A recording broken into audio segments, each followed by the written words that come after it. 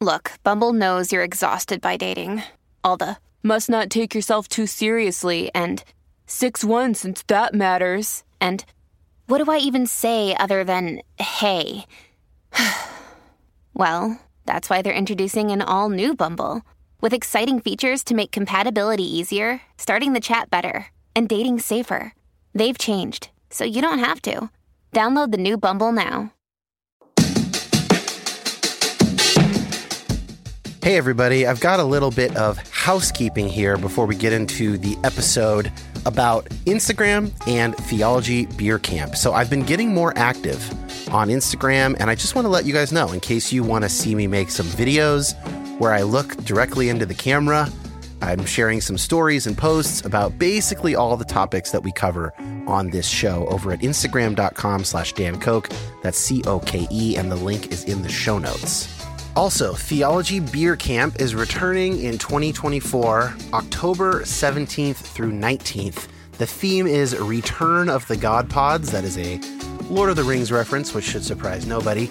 I will be there alongside Brian McLaren, Diana Butler-Bass, the New Evangelicals, Bible for Normal People, Tony and Josh from GGCH, of course, Trip Fuller and Homebrewed Christianity, and a whole grip of others. And you can use the promo code Return of YHP, all one word, for $25 off your ticket. Prices go up starting June 1st. That link will be in the notes. I hope to see a bunch of you guys there in October. It was a serious highlight of last year for me.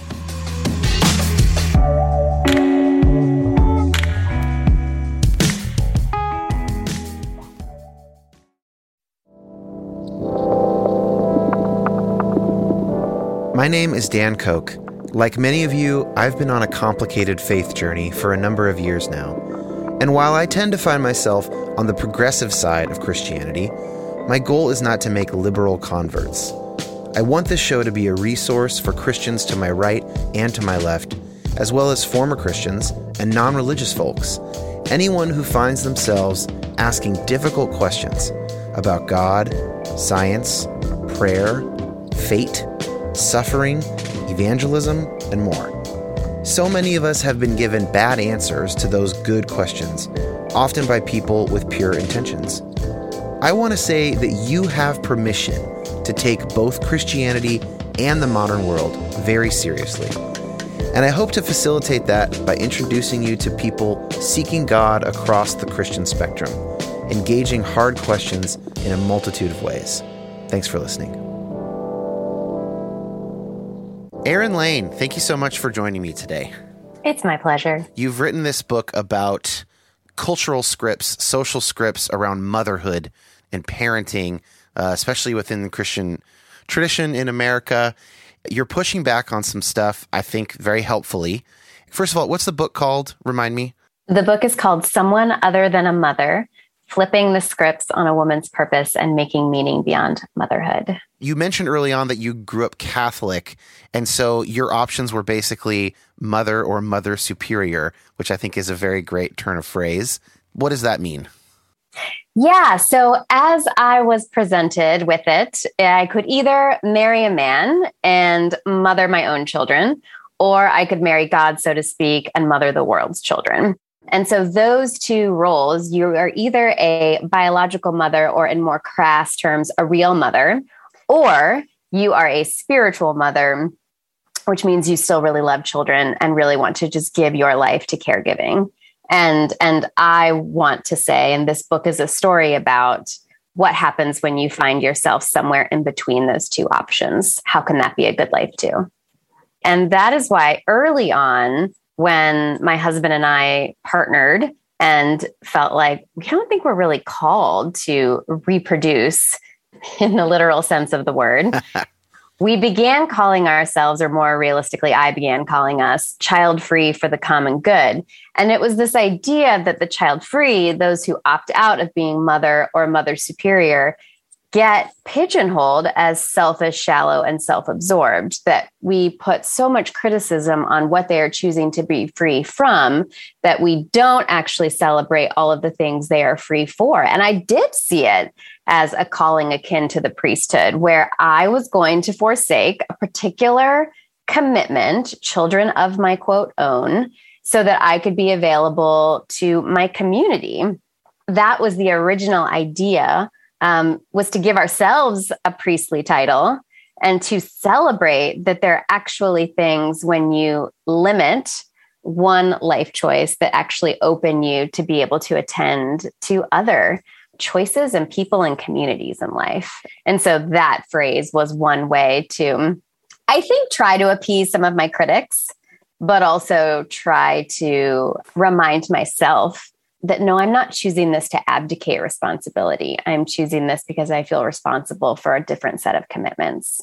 Let me guess, though, that in your Protestant experience, claiming that child-free for the common good, taking a kind of a priestly mantle for you and your husband, I'm going to assume that didn't go over super well.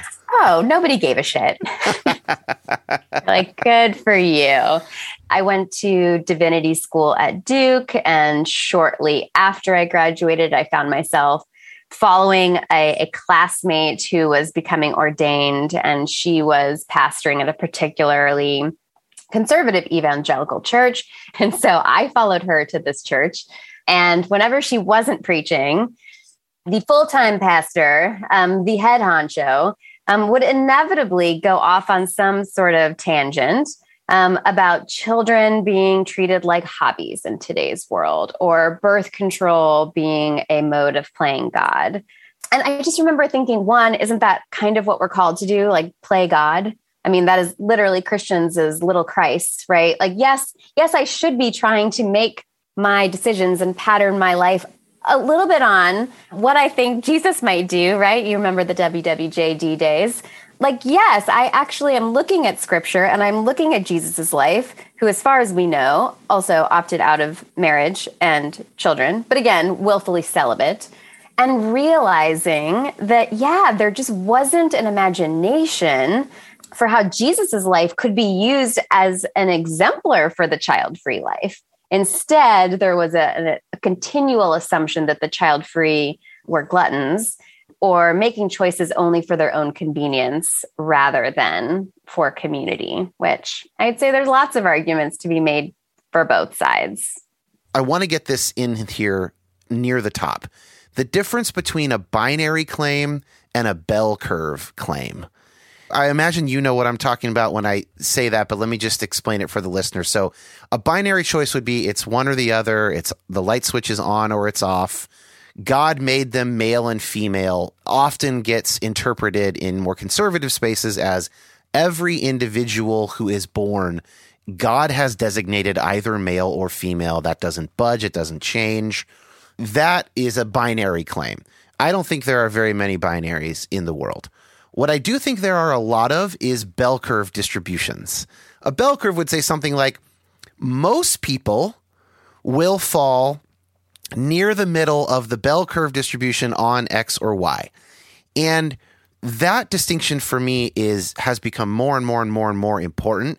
I think it is a good way to argue against overt binary claims that don't hold up to evidence. For instance, I think the very presence of intersex people gives the lie to the binary claim about gender and sex. But at the same time, to say something like gender is over, gender is entirely societally, socially constructed, I think doesn't hold up either. And a bell curve model sort of gets at the truth better and sort of critiques those far left and far right claims, for lack of a better term.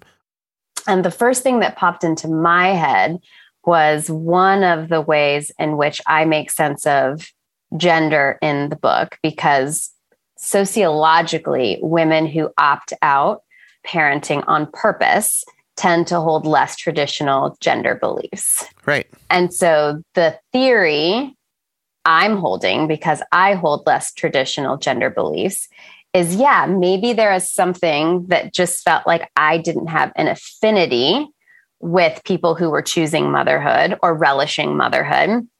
But also, maybe there is something about my gender identity being what I call low femme or more centered, that has an imagination for things that are more historically male or more historically not gendered. Yeah. And the way I make sense of that being okay theologically, because I always want to be okay theologically, I think that's the Orthodox Catholic in me. People are like, why do you even care to make sense of it theologically? Yeah. I don't know. I just do. I just do. Like, it makes you a good guest for You Have Permission. Great. And one of the ways I learned how to do this in a way that was meaningful for me is through this literary device called merism. And I talk about this in a footnote in the book, but merism is the idea that there are poles and continuums. So this is where my mind went when you started talking about the bell curve, and that you could argue there is merism as a literary device, which essentially just means we're going to name the two poles, but we are going to concede that there is lots happening between the two poles. Yeah. And so Jewish scholars look at the creation account in the first chapter of Genesis and say merism is at play from the very beginning. When it says God created night and day, God also created dusk and dawn. When it says God created fish and birds, God also created reptiles and like the bewildering platypus, right? Like these aren't the only categories, but these are the poles. And even in our normal everyday language, we still use merism. So for instance, when you say I searched high and low, you also search like chest height. Right. Yeah. And so this is how I understand male and female, that these are naming two realities that are real, that have real differentiation. And there is lots between, and I would even argue beyond, between and beyond our understanding. And so I find myself, like I said, somewhere between male and female. Somewhere between feeling like a mother and feeling like a child-free person. But my story, starting out child-free and then surprise, becoming a foster parent and later adoptive parent, I think I'm just comfortable being in between poles rather than squarely fitting in one or the other.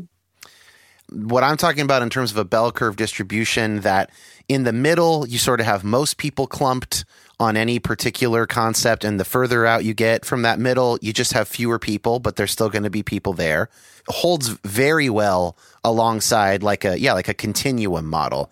So if, all the way masculine is a 1 and all the way feminine is a 10, interestingly, those definitions do change societally.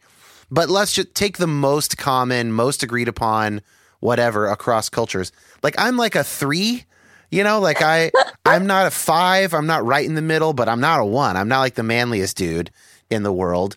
I like working with my mind more than my hands. The joke with my wife and I is always like, if I was born in 10,000 BC, I would either have become the leader or I'd be fucking dead. Like I wouldn't have survived actually materially contributing. Maybe I could have figured out some method for better hunting or something like that, but then I wouldn't have done the hunting, So I like continuums a lot as a sort of sociopolitical moderate who actually believes that moderation is a really important virtue.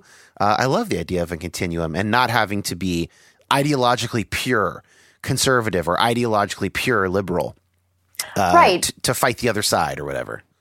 And I think the false equivalence that traditional woman equals good mother is very problematic for those like me who don't feel like a traditionally good woman, but could really relish parenting, could be really good at it, could find it really meaningful, could make it their own. Also, mothers who maybe do feel like traditional women can feel shamed that is too high a pedestal to remain on, that when there are those deviant moments or expressions or identities, that it feels incompatible with motherhood because motherhood has so historically been associated with woman, and not just woman, but good woman. And who gets to say who's a good woman in the white Western world? Men, and usually married men, and usually married men with money. So that's the part that I want to trouble. Yeah. And say, look, there are people who can be great mothers who aren't great women. And there can be people who are women who are not mothering and still doing big, beautiful work in the world. And what else do we need to know about your story?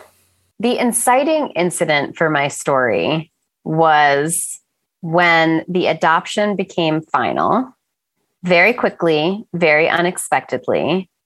And I got so many thank yous and so many back pats and so many casseroles. And I felt like people had never been so excited about my life as when I became a legal, officially recognized parent in my community. And while that felt good for like a hot second, soon the tender sheet started to push through. And I was like, what was so uninspiring about my life before? What if I don't even know that this is something I want to be celebrated for? And again, because we became parents via adoption and we're white and we're Christian, there's a whole problematic history of us getting celebrated for mothering and fathering in a way that our girls' family was not. And not just not celebrated, but not funded or supported by the government with nearly as many resources as we were. Right. I mean, we still to this day get payments every month. They call it reimbursement. You get a monthly check to take care of children, children that are not your own children. And I think how many people would say that we're riding the system, but if our girls' birth parents had gotten that money before needing to put their children into foster care, they would be drains on the system, not saints. They wouldn't be praised. They wouldn't get a pat on the back. They wouldn't be thanked for entering into the communal project of parenthood. So all that's to say, it just made me really mad and really sad, and then want to just like hole up in like a dumpster of research and figure out what was happening that a life before mothering was so under-celebrated, and what was happening that a life after mothering was so venerated. Was it helping that pattern, or was it, as I suspected, bad for both moms and non-moms? Because it wasn't, again, it was a binary and it wasn't accounting for the full human experience. Listeners will know that a dumpster of research is like my love language. So excellent. I'm really excited to ask you about that. What was at the bottom of the dumpster? What'd you first find? Well, that's a great question. It started with the first chapter, Your Biological Clock is Ticking. And every chapter is another shitty script that women have been handed. And they're not shitty because they're not sometimes true for people. And again, I would love to hear, I'm so eager to hear about which of these scripts have been true for you and have landed and felt meaningful and felt like a way that you and your partner have made sense of your purpose in the world. It's not that these scripts aren't true, although some of them, there is no biological clock. I can talk about that. Some of them are more patent lies than others, but some of them are just incomplete truths, or some of them are just not true for everyone. And to say them as if they are universals is really damaging to those that don't fit, and can be shaming, like I said earlier, to those who perhaps do fit, but maybe not forever, maybe not for always. And so I sat down with my friend Janelle, who I dedicated the book to. And I was like, have you ever heard a clock ticking? And she was like, no. And I was like, are you worried about that? Because I'm like mid to late 30s as I'm writing this book. So a lot of the people I'm in conversation with are at that point, if they don't already have children, or even if they do and they're wondering about should they have a second or a third, they're like hearing this message that time is running out and they're going to want it. So even if they don't want it now, like try to procure something. Try to store up for winter. Winter is coming in the form of menopause, right? Yeah. And she was like, no, I'm not concerned. My only concern is maybe it's broken. Maybe I'm never going to hear it and not regret not having children. Maybe I'm just a broken woman. And I was like, well, that's fucked. Yeah. And so that's where I started with the scientific research. Is there a biological imperative to reproduce? No, not individually. There's obviously, you could make an argument for an evolutionary one that our species wants to survive and our species wants to continue. But again, as you said, probably most people will be in the middle of that bell curve. And then there are going to be some people on the edges who don't have that imperative, don't feel What I think we say when we mean biological clock is we mean the desire. We mean an inexplicable desire or urging or longing. And what I learned from the research and where I started was, what is the biology? There is no ticking clock. There's merely a reproductive window that women have, and of course, men have. And two, these desires are mysterious and personal, and sometimes appear and sometimes don't, and sometimes are untimely and sometimes are right on time. And you can't make assumptions simply on the fact of body parts about what you want and what you are made for. So we're into the book now. Basically, you have 9 of these cultural or social scripts. These are really, they're aphorisms. They're like less than a sentence. They're phrases, almost catchphrases that people tend to repeat as if they know that they're true. They become like memes in the Richard Dawkins sense. Like they spread across society because they capture things accurately enough, and then they gain the appearance of truth if enough people repeat them often, right? Is that a pretty good sense of what we're dealing with here? That sounds great. Okay. So you got 9 of them, and we're going to go through some of them, but not all 9. And one of them is your biological clock is ticking. So I love that you talked about your friend wondering if she was broken, because the first fertility doctor that we tried to work with is actually this woman who's an author from Seattle. Her name is Laura Shaheen, and she is widely celebrated and known in the fertility world. And her book is called Not Broken, an approachable guide to miscarriage and recurrent pregnancy loss. And I'm not going to share too many details of my wife's experience because that's her story and not mine. Other than that, we did have recurrent pregnancy loss, and we sought out fertility treatment, and now we have our son, Soren. So those basics I'm fine sharing. And basically, that idea of not broken is powerful, right? If we attach theological meaning, by which I mean sort of God designed it this way. If we sort of over-indicate God's design, in my opinion, over-indicate it, that's when we're going to start to feel shame with an infinite gloss over it, right? Because God does not make mistakes, or whatever the other cultural scripts are, or little cliches that you want to combine in there, right? That's when the real deep shame can get in there, because, well, did God make a mistake when God made me? And that's where the binary hurts, and the bell curve or the continuum, I think, can be quite freeing. So maybe let's start there. So no scientific imperative for your biological clock, but the religious imperative, I would argue, is be fruitful and multiply. And it's this foundational text, again, in Genesis chapter 1. There are multiple creation stories, not just in Genesis, but across Christian scripture that one could look at to make sense of what is the purpose of this life. But often we start with Genesis, and we make a lot out of Genesis 1 and 2, and we want the stories to speak to one another. And so be fruitful and multiply has historically been taken to mean like have babies and fill the earth. And not only is this good sense for if you think about the first humans, yes, there's an empty earth and the need to fill it. But also, if you think about in terms of evangelicalism, like go out and make disciples. Like you make disciples well by having a large family, and then by ordering that family in such a way as to spread the faith and spread the number of people of faith.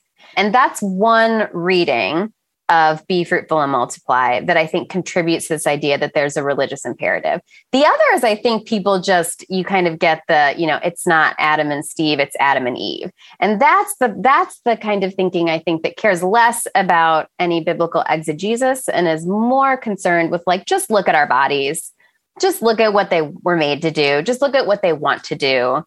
That's natural theology. That's looking at what we see in nature and what we see in human nature and extrapolating from that what we can know about God and God's intention and design. And I often started there myself when I was doing early theological work because humans fascinate me. and I was an anthropology major in undergrad. And so it makes sense. I don't think there's no wisdom in natural theology, but I also was very formed during my divinity school days by people who said, but what if we started with God first? And again, we're human. So even when we start with God, we're starting with human assumptions about God. But what if we started with what we know about God's nature first, and then mapped that out onto what our vocation was? And so what if we started by the fact that, like, we know God delights in us? What if we started with the fact that we know God is with us? Like, what if we started with the fact that we know God said in the form of Jesus, there's no greater love than to lay your life down for one's friend? Well, then you start to get a vocation of friendship, perhaps, that's privileged above a vocation of reproduction. Then perhaps you start to get a vocation of spiritual family or supernatural family that's privileged above natural family. And so I think that's the stuff I sort of geek out on. And that's in the book too, is we have these biological ideas, but when you do, as you said earlier, start to map theological ideas onto them, it can be a lot to pull apart and to understand, well, what is the way to make sense of what we're designed for? How much can we really know? And how much do we have to concede that, like, we don't always know why our bodies want what they want? We don't always know what desires from God and what has been culturally conditioned.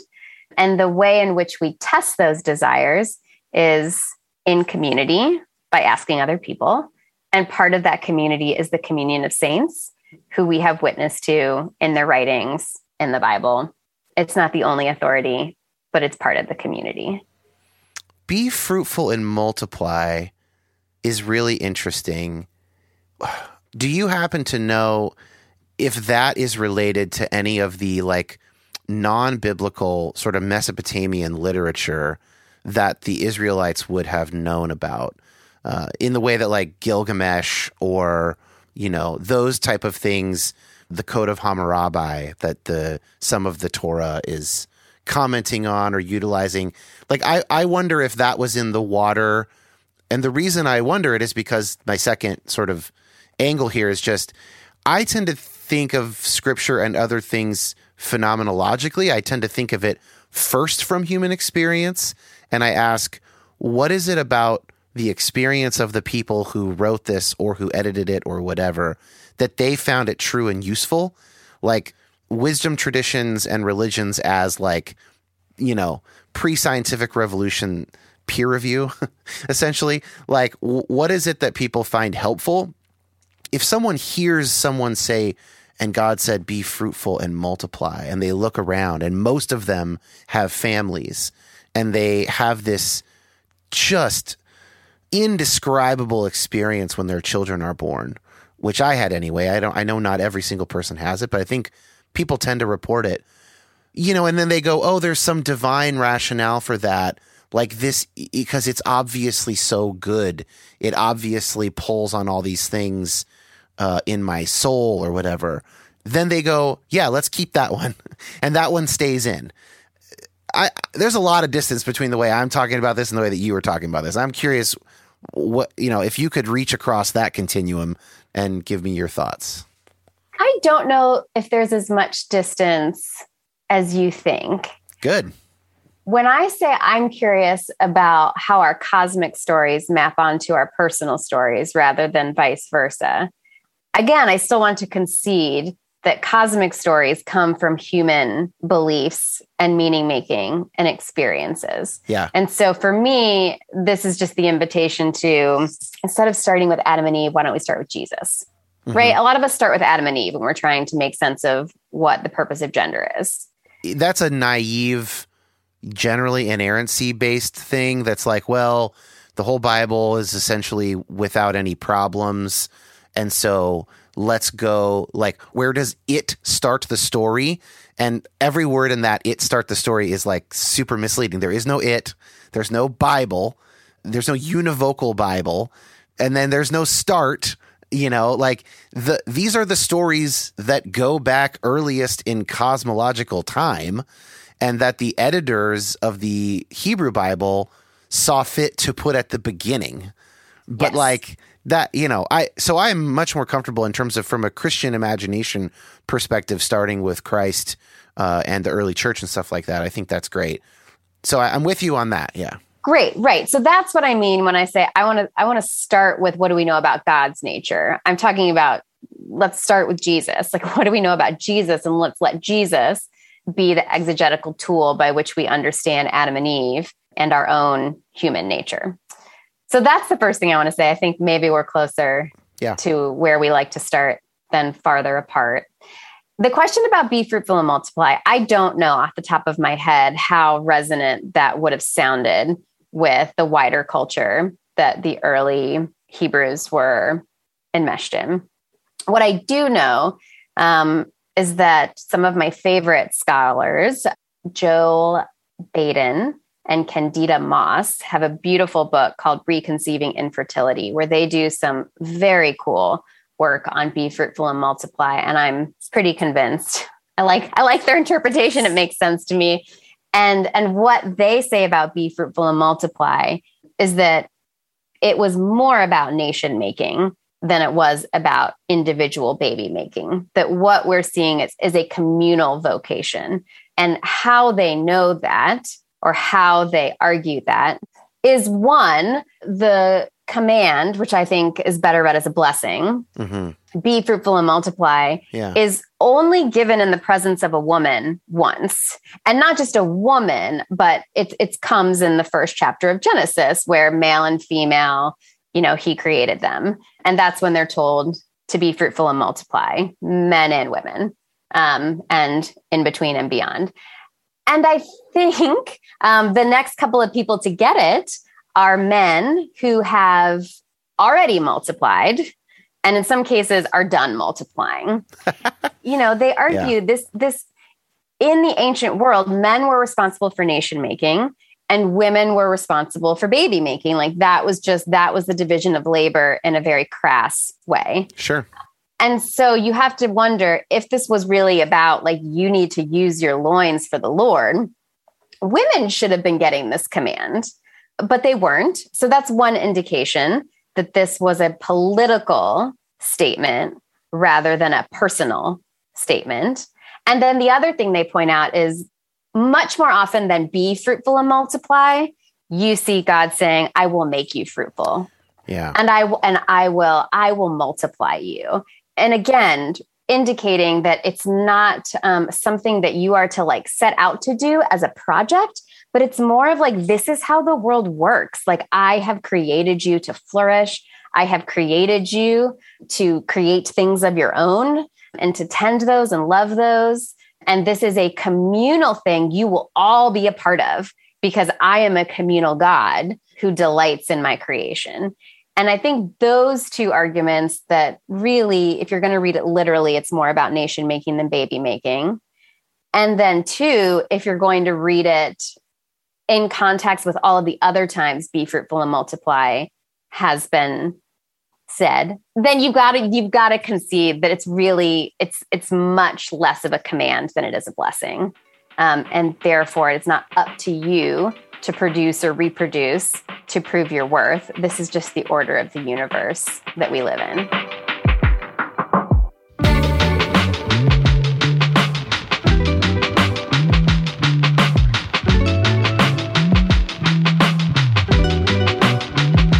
Dr. Thomas J. Oord, this is a little sponsorship thing, like you are sponsoring this episode and another episode or two for this degree you're offering through Northwind Seminary and the Center for Open and Relational Theology.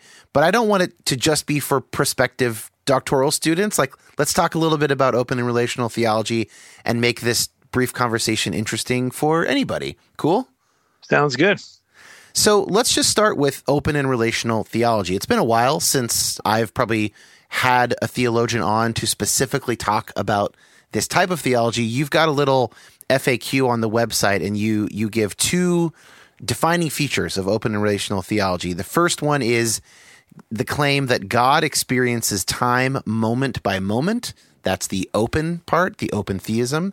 And the second is that God, us, and creation relate. so that everyone gives and receives. That's the relational aspect. Anything else you want to say to sort of fill that out? That's the main ideas right there. Usually open and relational thinkers also want to emphasize issues related to love, some kind of freedom amongst complex creatures like humans, and agency in creation. There's some other emphases, but really what kind of holds the broad tent together are those open and relational themes you mentioned. What are some of the main consequences of an open and relational approach to theology? How do those theologies end up looking different than classical theology, the omnis, as they're sometimes called? Well, God is omnipresent, omniscient, omnipowerful, et cetera. I think there are a variety of implications, but most people will say that once an open and relational thinker describes God, the God so described ends up feeling much more engaged, ends up feeling like what we do right matters in some way. It's not a controlling God, so it helps with the questions of suffering and evil. The open and relational God actually can respond to what we do, including our prayers. There's just lots of implications. In fact, I think most people who believe in God, who come from some kind of a Christian background, act in their piety as if God is open and relational.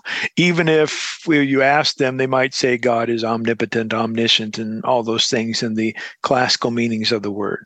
Yeah, so in that sense, it's a scholarly and academic attempt to sketch out a version of God that more closely aligns with the everyday faith of most Christians over time, you might say. Yeah, nicely put. And I think it also, not just the everyday experiences of most Christians, just anybody, whether you're a theist or not. And if you look, let's say the last 50 years, and you look at the major figures in questions like about science and religion, or about issues in ecology and the environment, the majority of them have come from an open and relational perspective, even if they didn't use those words to talk about it. So there are implications beyond just sort of the everyday normal person's experience that affect the way we think about life in general. You used the word uncontrolling earlier, and you have a book called The Uncontrolling Love of God. Then you have a popular audience version of that called God Can't. Talk to me a little bit about uncontrolling love versus is controlling love even love? In our general speech, we tend to not think it is. Yeah, I mean, open and relational theologians have a variety of ways to talk about God's power and love and the relationship between those two. My own preferred way is to say that God's love is inherently uncontrolling. God simply can't control anyone or even anything, because God loves everyone and everything, and divine love is always or inherently, essentially uncontrolling. And that, of course, helps with the questions of suffering, but it also helps answer questions like related to revelation. If God exists and is a God of love, and it's important that we have some sort of idea about who this God is, what this God wants of us, etc., you'd think this God would give a crystal clear message to everybody. And yet that doesn't seem to be the way things work, not only personally, but when we look at the sacred text of any religious tradition. Yeah, in that sense, I find that open and relational theology accords better with the facts on the ground as they appear to me to be, which is that there are none of these sort of perfect accountings, perfect records, inerrant texts in any meaningful sense. What we rather get is a collection of texts that are beautiful, that reflect, incredible human experience, deep wisdom, the teachings of Jesus and sort of the understandings of the early church about his life reflected in those gospels. We get just insane beauty and depth, but not like in our modern sense, these error-free manuscripts. And so to think of it more like, well, look, if God is inspiring in some meaningful sense the creation of these accounts. They're differing with each other a bit, yet obviously something comes through them that has been, the foundation of a 2 billion adherent religion worldwide, and possibly the most famous person that's ever lived, right? Like, that does for me line up better than, God in his omni power and everything organize these perfect accountings of the life of Jesus. And I'm being a little unfair here, and my stripes are showing. Well, I think you're right.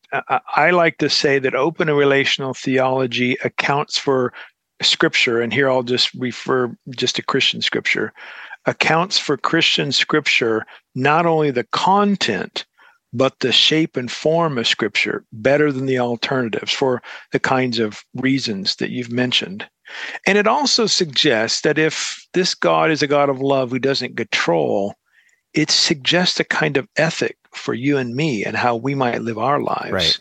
That trying to control others just might not be the loving way to get along in life. Yeah, I like that. So, this is the first of these kind of sort of sponsored messages that I've done, Tom. And so listeners might be like, oh, that's kind of different and maybe weird. I don't know, maybe even off-putting. But listeners of the show for a while will recognize you because you've been on multiple times, and they'll know how highly I think of you and your work. And also a lot of them will have heard your sort of personal role in my acknowledgement of my liberal theological intuitions through becoming friends in person and getting to know you. So that's why I'm comfortable having you here, and it doesn't feel like shilling or anything like that. Let's spend a few minutes talking nuts and bolts about the program for people who might be interested in a doctor of theology and ministry. You guys do something called the Oxford Method. What is that?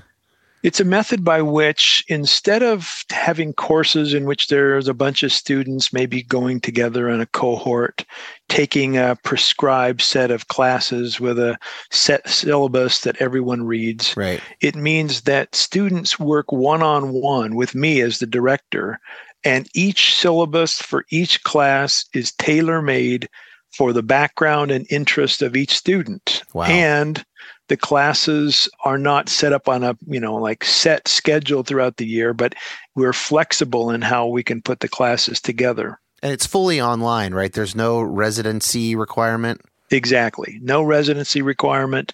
We have some things that people can do in person if they like, but none of that's required. It's weird talking in this kind of addy kind of way, but I'm in grad school right now. I'm getting a different kind of a doctorate, a PsyD. But the cost of your doctoral program is significantly less expensive, on the order of like less than a third, as far as I can tell, how it all pencils out. Maybe around a third. How did you get it to be so inexpensive? Yeah, the whole program is a little over $20,000. It helps when we're not paying for property, right. buildings, and lots of administrators. So that's how we can do it. The online platform is different, and many people find it convenient because of the reason that they don't have to get up and move, but also because it's far more cost effective. Yeah, that's more like 1/6 or 1/7 right? the cost. It's a little, psychology's different. They assume it's like med school. They assume you're going to have this high earning potential when you get out, and that's all kind of baked in. And there are reasons that a lot of it needs to be in person. And anyway, who cares? We don't have to litigate that. But that's just awesome that's super affordable. Maybe give us a sense of like, what are some of these kind of tailored topics or lenses or approaches that some current students are working on to give people an idea of like, hey, how this might be able to go for them? Yeah, the way the program works is that for the first half of it or so, students are reading a variety of texts related to open relational process theology and the topics that really concern them or interest them. And then about halfway through, they turn to start writing a dissertation. And I help them in that process as well. But current dissertation topics include things that are a little more theoretical, like comparing the ideas of Alfred North Whitehead and René Girard. Some are more practical, like looking at what therapy might look like if God is open and relational. Wow. If we move through time, some people think of therapy and healing as reverting back to some pristine state in the past. Interesting. It doesn't make any sense if we're moving through time. Yeah, that's cool.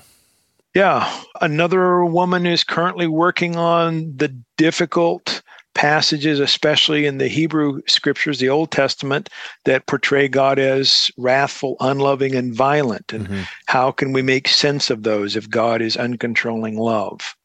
Another student is working on what open and relational theology looks like as it addresses LGBTQ concerns. So there's kind of a pretty wide range. Some are more, you might think, theoretical kinds of writings. Yeah. Others are really aimed at the person on the street or the person in the pew. That's cool. Now I might need to do some sort of follow-up episode where in a couple years, I talk with all those students about their idea. Their work. Each of those sounds very cool to me, especially that therapy one. I'm going to be kicking that around. Tom, thanks for your time. I'm going to put a link in the show notes to the site, but what's the address if people are interested in looking into this more? The easiest thing to do is to Google Open and Relational Theology, Northwind Theological Seminary. And Northwind is one word. Yeah, Northwind is one word, correct. Thanks. Thanks so much, Tom.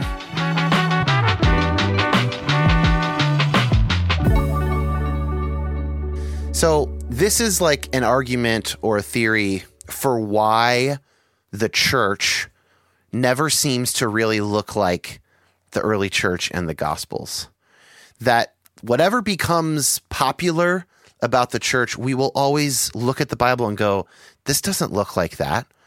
Here's the argument, is that the people who wrote the Gospels, who were there for the Gospels, who wrote the early epistles, these people thought that the world as they knew it was ending. And there are various ways of understanding what exactly they thought. Did they think that the earth was going to blow up? Did they think that at least like some imperial power was going to come wipe them out, or that some Messiah would wipe out the imperial power and things would be so different? Did they think that the moon was literally going to turn to blood, or is that figurative? At any rate, they thought something big is coming, and going about life as usual does not make sense right now. We see it in Jesus. We see it in Paul. But that's the thrust of the New Testament. And secondly, these people were being actively persecuted in one way or another. Both of those do not lend themselves to describing the world or God or whatever the way that most of the actual Christians have lived since then, which is to say, we live in ordinary time. Most of us live, 50 to 80 years. The world as we know it does not end in our lifetimes. We certainly don't want it to.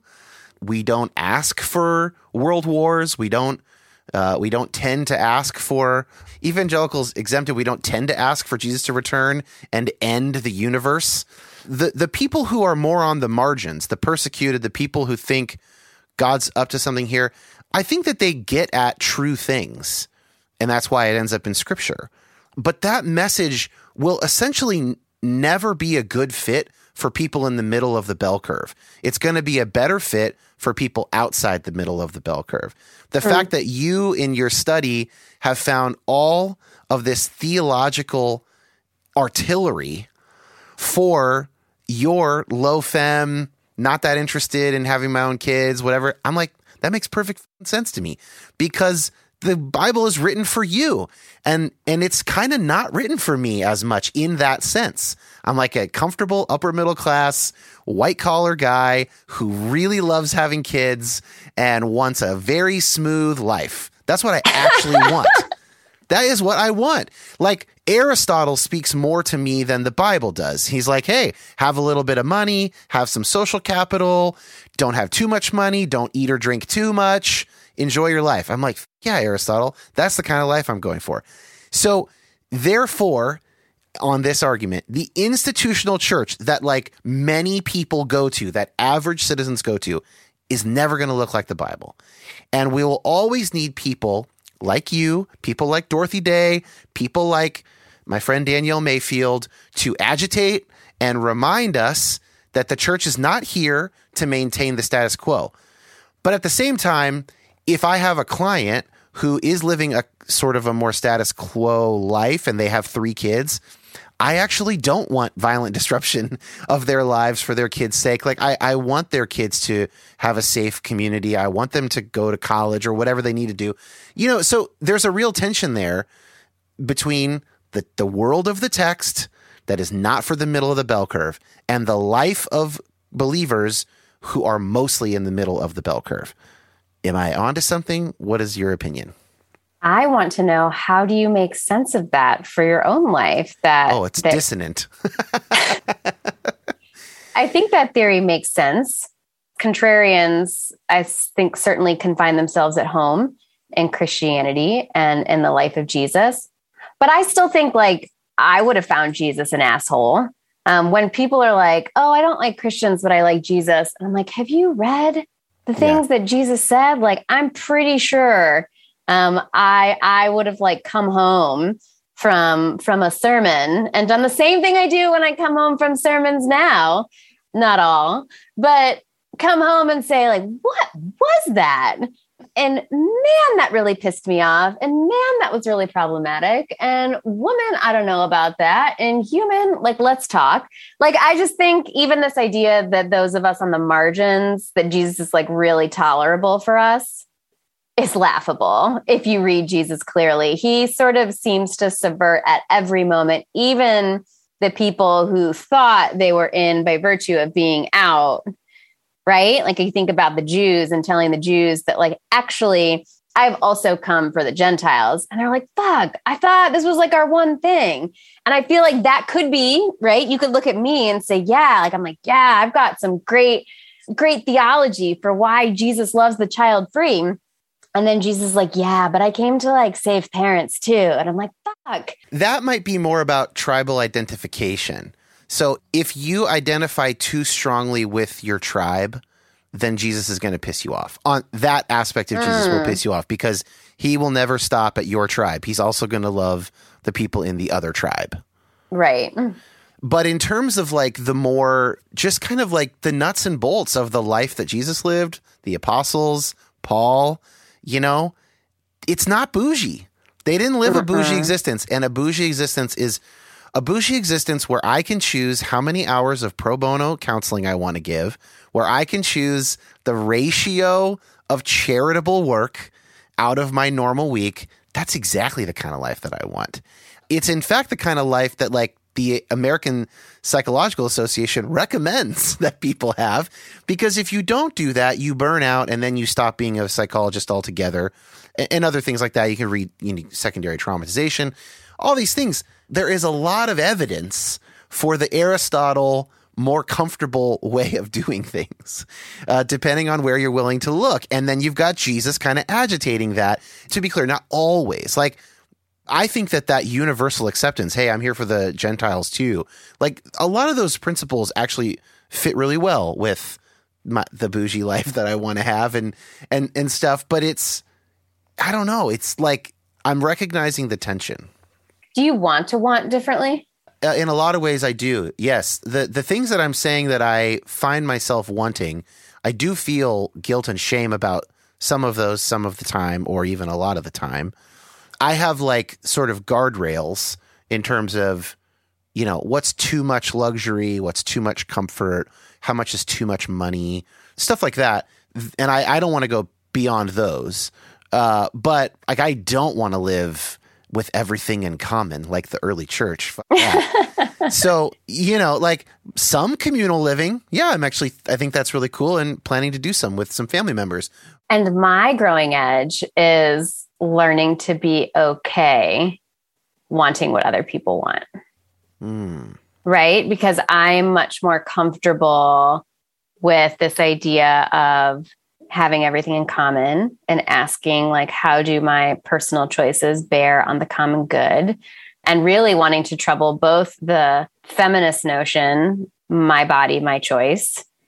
I don't want to enter a minefield. I absolutely support abortion rights. And it's complicated. And I know that doesn't offer a lot of clarity But what I want to trouble is that it is always and only a private decision. Yeah. And on the other hand, right, the evangelical idea that religion isn't meant to be political, that is mostly about personal convictions. And if Totally. you know, you don't need any evidence. Like I want to trouble both of those assumptions all of the time and ask like, but how do my choices bear on my neighbor? And I want to ask that because I see, again, that that's the order of the universe. Like that you look at like the trees, and I think the trees are a really interesting like paradox because like they have shown that there are mother trees and that those mother trees do look out for their own kin first. Like they send resources to them first. But what happens when there is damage in the forest or there is need for repair or communal thriving, they also know how to send nutrients and resources to trees not their own. And I think that's the order of the universe. Of course, you want to resource your own people and the people who are living under your roof, whether they're your biological family or not. They're the people you know best. They're the people closest to you. It would make sense that those are the people that you know how to resource and want to resource and love resourcing. And all flourishing is mutual. And so how do we actually learn from the order of the universe that it doesn't stop with the people under your roof? It doesn't stop with the people that share your DNA, but there's actually something that happens, especially during times of suffering, which I would argue I'm not going to make a persecution argument, but I would argue that the world feels really fucked, apocalyptic sometimes. And I can completely understand and support people who do not want to have children because of that fact and that fact alone. And I don't find that not hopeful. I actually find that like a very okay response. And it shows hope in something else. Yeah, it's kind of like Jesus and Paul expecting the imminent end of the world as they knew it. So let me give you an argument that no one in particular is necessarily making, and yes, this is a straw man. It is meant to be a sort of extreme left argument. Okay. Kind of a constellation of claims. And it would go something like this. Any biological limit you think there is, let me tell you, I got an Instagram influencer who will tell you it is not a limit. So have kids as late as you want. You know, IVF is getting better and better and better. You know, maybe do it at 50. You were born a man or you were born a woman. Here are the medications we have. And to be clear, I believe gender dysphoria is very real. I believe that I know people who have benefited from transitioning. So I'm not, to be clear, Dan, am not saying we shouldn't have that. But there's hey, there's no gender. There's maybe some biological sex, but even that we can change. You could extend this to sort of open border policy, which might be morally the best thing ever. We should sacrifice ourselves for our neighbors to the south, but there might be realities, psychological, financial, economic realities. You hear what I'm saying? There's sort of like a maximalist position that says, you know what? You do you, dream your dreams, you can be whatever. And it's usually what it will take to get you there is technology, money, and access to that technology. And being completely unencumbered by any of society's expectations, whatever. I think that this is a sort of a silly worldview that is naive to just the natural limits of having a physical body, a finite body with certain genes, whatever. And that's a kind of thing I do worry about. As someone on the left myself, I'm more prone to that. I'm not prone at all to the kind of opposite version of that, which is saying, God made us this way, it's black and white, and you're either black or white. Like, well, fuck that. That's obviously false. I'm not tempted by that at all. I'm more tempted by this kind of caricature left version. Any thoughts on that? I'm not tempted by either, I don't think. I make a claim in the book that limits are how love multiplies. And I think limits are gorgeous and beautiful, and people should be encouraged to heed them. I think that is one of the reasons I chose not to have biological children, is because I did the research, because that is also my love language. And I did it as an undergrad studying gender along with anthropology. and saw the writing on the wall that like women can't have it all. Like that phrase is some fucked up bullshit that is really destructive to women's mental health. So is the idea of intensive parenting, that it is your primary job to make sure your kid has the best stuff. Oh, gosh. Yep. That is really destructive. Even the belief that women are the essential parent is bad for women's health. The belief that parenting is tough is bad for women's health. Like this idea that like parenting is the toughest job in the world and you should like tough things. You should have no limits and be able to do the toughest things. And that is where your worth will come from, is really bad for humanity. Yeah. And particularly bad for women. And I remember reading Sheldon Vonnegut's book, A Severe Mercy, where he talks about he and his wife, Davy, opting out of children because they saw that in the course of modern life, it was separating for men and women, and it was harder on women than it was men. And they were like, nope, not doing that. And that was one of the appeals of fostering and adopting for my husband and I. Again, we didn't set out to become parents. We set out to become community members.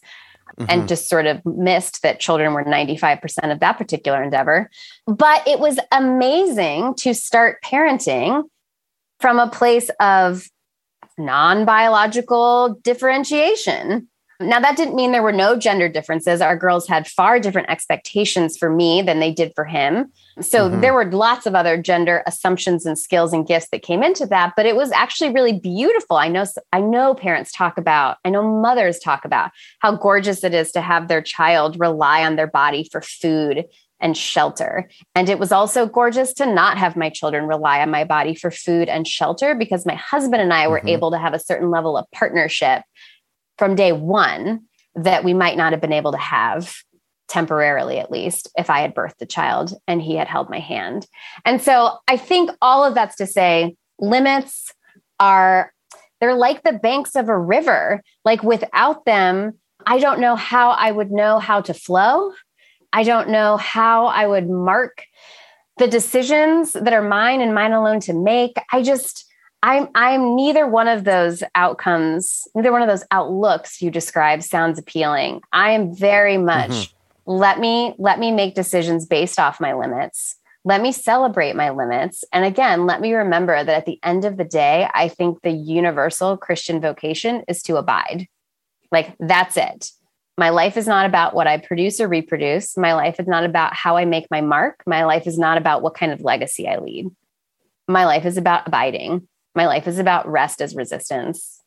My life is about the revolution of relaxation. And I don't mean that in like a luxurious kind of way. It does lead into this thing I was going to say about limits are how love multiplies, which is a phrase I really love. I was just going to give an example of sort of a more rightward claim and a more leftward claim, broadly speaking, that I think that applies to both of them. And I think that they're both true. So on the left, you've got all the talk. It's just more common on the left in more therapeutically minded communities about boundaries and self-care, and that, you know, enmeshed families, formerly known as codependent, you know, that there can be a push for psychologically unhealthy people to want no limits. They want full access to people in their lives because they are insufficient by themselves. And without that other person there, they don't know how to be in the world. And it can be loving to set a boundary and set a limit. In fact, it can multiply love by doing that because it's in the best interest of the other person. Conservative people will argue this about marriage, that you make a lifelong commitment, even if that's taking your best shot at it. You do it in front of people. You do it in a community that mutually agrees to support the institution of marriage. Obviously, there are exceptions that I would hope that those communities would have around abuse and other things like that. But like generally speaking, if you're in a society, a subculture, even just a community of 50 people, you know, that support that, those limits of like, you know what, I chose to love you. And now that we've had a child, I am choosing to be in this family and support that child. That is definitely how love multiplies, I think, in my experience and in broadly speaking, in human experience. And that's why relative monogamy has sort of flourished, I think, is one argument, is that it has actually proven to work pretty well, even though it has many, of course, issues and in different times and places. So what do you think of that sort of applying of your phrase to sort of, broadly speaking, left and right talking points? I love how you're always giving left and right talking points. Like what a skill to see all the sides or to see something other than sides. I'm glad that you appreciate that, because some people don't. And of course, I always want to choose like option C and not talk to your specific talking points. Oh, please do. That's great. I mean, when I hear those two applications of limits, yes, those both make sense to me. And what my brain is starting to do is beginning to like have the yes and there's something limiting about knowing your limits sometimes, right? There's something limiting about knowing your limits. Yes, because if you only ever do the things you know you can do, then what is growth? Like, what is risk? Mm-hmm. What is, to get real biblical, the power perfected in weakness? If you are always naming your weaknesses and not entering into situations where you know they will be tapped or invited or expressed. And I think that's part of why we ended up fostering, or that was like the magic and the mystery and the meddling, the holy meddling of fostering, is that there's nothing about it that seemed like a good fit for who my partner and I are, except for the fact that we like fancy ourselves like good neighbors. Like we had a lot of ideology that made sense for why we would do that. But when we got to the class, all of a sudden there was this like loaves and fishes experience of like, I thought this was the energy level I had. And now I'm beginning to see that like, there is some mysterious energy that I did not budget for that is coming up in me for this endeavor. And I think if I had only looked at my life and said, but like you only have 2 hours of good time in you a day, or, but like you don't like loud noises, or like, you wake up at 10:30 a.m. every morning, right? Like these are not things that are traditionally compatible with parenting. I would have opted out before I ever knew what it felt like to do something I was wholly incapable of doing. And I do think that's what's magical about parenting for a lot of people, is they actually feel more limited than ever and feel like they have more love than ever. And I think they get confused in thinking that can only happen through parenting, but it is a reliable way for that to happen for a lot of people. It is reliable. Fantastic. So I want to talk about my experience, not my wife's experience, but my experience of eventually having a son. And I had been ethically and ideologically, as we sometimes say in therapy world, shooting all over myself about, well, we should adopt or foster if we have fertility issues. That's what people like us should do.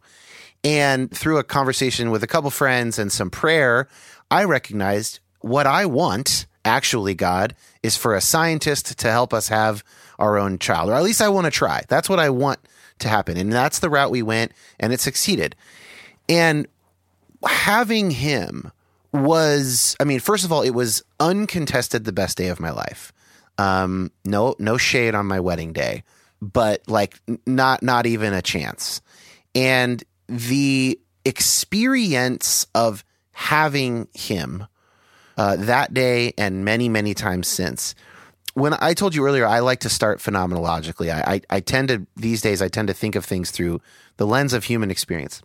And the experience of having a child for me has been the most transformative experience of my life. More so than rededicating my life to Christ. Or, you know, I never really became a Christian. I sort of prayed the prayer the first time, but I was raised a Christian. No faith commitment I've made has had a bigger impact on my life than having a child.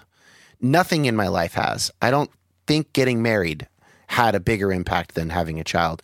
And that impact is so soaked through with love and joy and, you know, that cliche of it's your heart walking around outside your body, all that stuff. All that stuff rings true for me.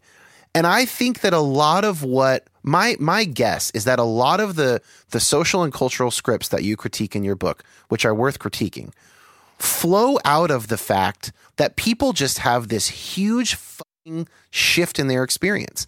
I describe it to people as like going from black and white to color. It's not that I didn't see a bunch of great black and white films beforehand that I wouldn't recommend to people. I toured the world in a rock band. I went to 30 countries. I met my wife. I had great experiences. But there is a element of life that is now different.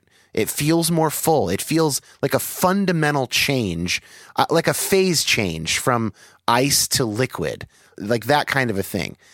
And as someone who participated in experiencing really, really heartbreaking infertility for many years, I recognize that it could be deeply saddening or even hurtful to hear someone like me who had success because of our privilege and money and technology, again, implicating myself, if someone doesn't have access to that or it hasn't gone that way or they did have the money but it didn't work, whatever.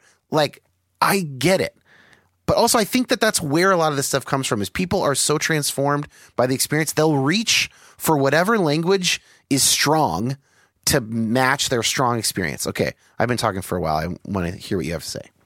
I want to say how cool that you experienced that. That's it? That sounds really cool. I have more to say, okay. But I just want to start with how cool. And I want to start with also by acknowledging just how painful that sounds to have struggled with infertility and the questions and the unknowing if this thing you really wanted would come to fruition. And that sounds really painful and really cool on the other side of it. I appreciate that. It has been both. It's one of the two greatest sources of suffering in my life. And also Soren is the greatest joy of my life thus far. And it's both. And so I think for every person there is that has the experience you have, and again, thank you for speaking for yourself. I think that's just one of like my biggest, I'm not great at takeaways, but if I had a takeaway from my book, it would be like, just speak for yourself. Just use I statements. Yeah. Like a lot of this would be far less painful and less shaming if people didn't assume these things were universally true, but were able to say, yeah, like I was a cliche in this moment, or this was my particular not majority experience in this moment, whatever it is. The I statements are powerful. But in the book, I talk about this being the mother of all mother scripts. You don't know love until you become a mother. Yes.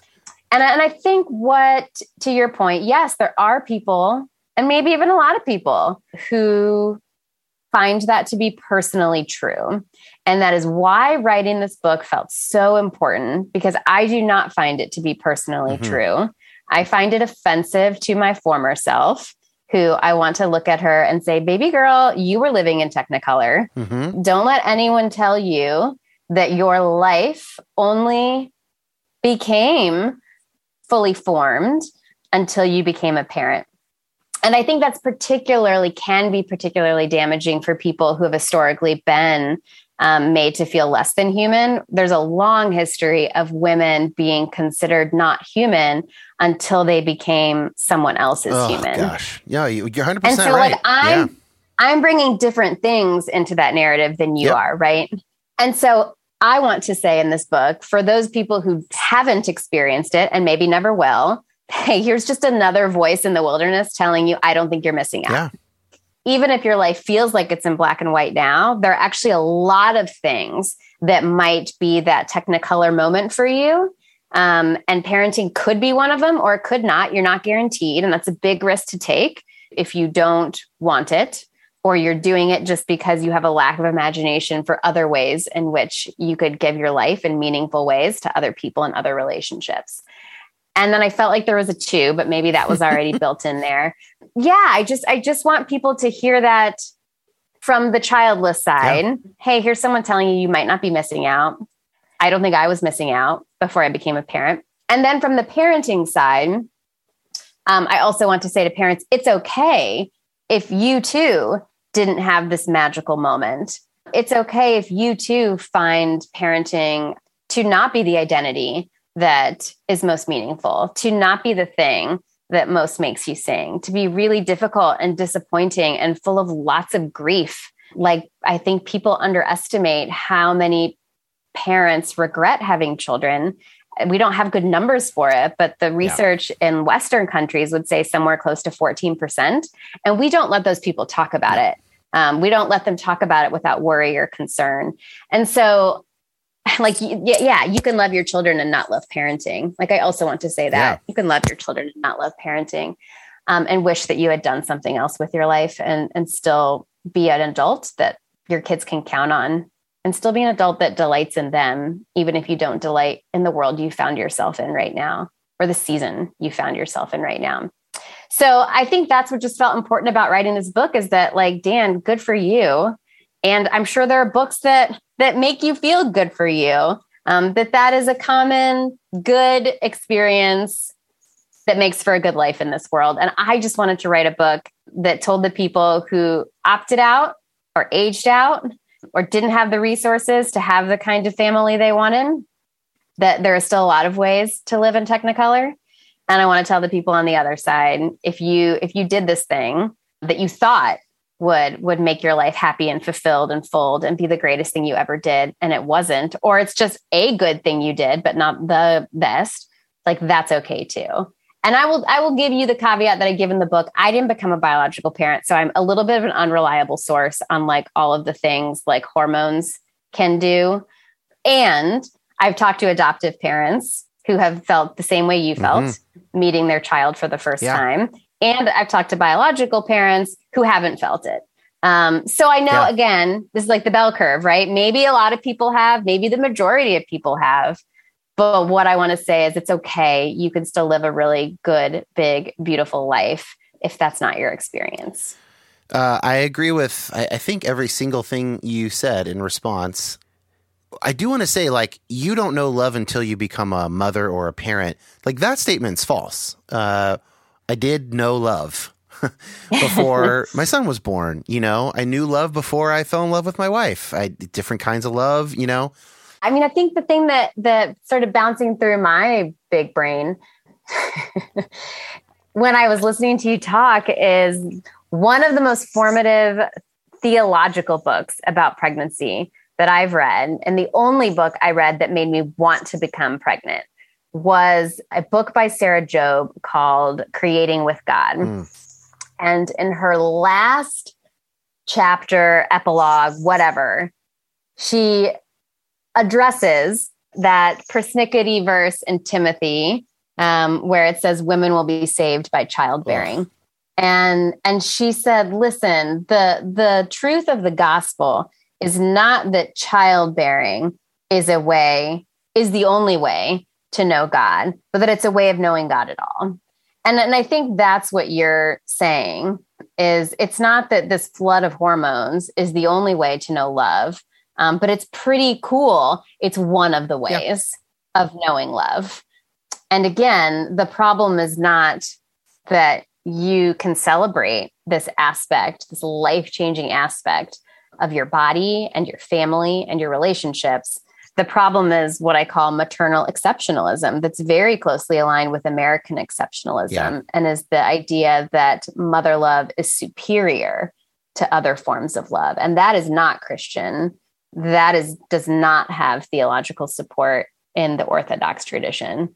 And that is just about as bad as American exceptionalism has been for the planet and its people. It's the middle of the bell curve people grabbing scripture and selectively using it to remake the Bible into a book that primarily exists to prop up the people in the middle of the bell curve and not the people further out, which I think is primarily who the Bible is for. I love that you're using the text to speak outside the middle of the bell curve. I mostly think that's what the text is there for. And in that sense, it's not really for me. I think really where the text speaks to me is to say, okay, you know that feeling you've got for Soren, that love extends universally. That's the Good Samaritan. Oh, shit. Okay, now where's that going to challenge me, right? Like that's, and like you're saying, it's a way of knowing love. It's a way of knowing God. Well, and I would argue that other love is the highest form of love in Christianity, not mother love, right? And mother love and parent love falls under that umbrella. Absolutely. But if you are looking for the umbrella that covers over all of the ways in which we can gather our resources and share them with one another, it's other love. That's the agape. Yeah. That's the, again, God so loved the world that he gave his only son. People are like, hey, doesn't that prove that like parental love is the order of the universe? And you're like, yeah, but did you read it? Like, actually, God so loved his only son that he privileged other love. Mm-hmm. And I'm using he because that's what the verse uses. He privileged other love above familial love when he made a choice about how to use his resources. And that's a pretty weird, powerful thing to put your faith in. One last thing here. It's like, I think what happens is those of us who have kids, we're given a bunch of free drugs. Okay. And we're given them by our bodies on the occasion of giving birth to a child or seeing your partner give birth to a child. Yes. And you might maybe speak for yourself, because I will say there are a lot of people that also get postpartum depression. Oh, for sure. Don't feel the flood of that. Yeah. But expand that out to the first few years, even adoptive parents, like you've got this little bundle, and for 90+% of us, we're given a bunch of free drugs. Okay. Reliably, they even know which transmitters they are. It's oxytocin and it's whatever. Okay. So we get all these free drugs. And then it's like saying, see, aren't drugs great? Like, you could stop there and say, hooray for us, go drugs. Or you could say, oh, does this point to something beyond, right? It's sort of like to make it, to use the text in service of the middle bell curve folks like myself is akin to saying, congratulations, you're doing drugs, rather than to say like, the beauty you experience when you're doing drugs, that is a compass point for you to then orient your life around that and come habit and virtue and make decisions. And like, what is that pointing to? Not the thing itself. That's another way of maybe throwing some theology into the biology. I think that makes a lot of sense. And yes, I think that's always the question. How can you open your desire like a door is what I like to say. Like, all right, yeah, we want what we want. And sometimes we can choose to want different, and sometimes we don't, or we can't. And so how do you use the things that you desire and the drugs that are giving you these magical experiences? And how do you say, okay, now how can I use this? How can I use this for the ideologies, the principles, the cosmic stories I'm most compelled by? Like, how can I now pattern my life off that using the particular desires and drugs that I'm on? Mm-hmm. Erin, Lane, thank you so much. There'll be a link to the book as well as your personal website, which I think is very good, by the way. Nice work. Oh, cool. Thanks. And anything else you want to say to folks? I want to say abide wherever you find yourself. Whether you find yourself with children, without children, loving parenting, hating parenting, child-free and happy, childless and grieving, like abide. Like that's, you're doing it. If you're abiding, if you are surviving a life and paying attention, you're doing it. Also, any excuse to have you back on, because this was really, really fun. I think everybody can tell how much fun I had. This was so awesome. I don't get to nerd out like this often. Mostly people are like, stop talking about that. Why do they interview you then? What is the point? These are like my friends. These are like my friends. You don't get to do enough. You don't do many podcasts. I do podcasts, but not super theological ones, to be honest. Interesting. Yeah. Most people are like, just tell me about your kids and what do you find hard about parenting? And I like talking about that too. I can tell you all the things I find hard about parenting. Yeah, that's not this show. Well, I'm glad it's not. Yeah. Well, we'll talk again someday, because that was just too good. Thanks, Erin. Oh, thanks, Dan. So good hearing your story too.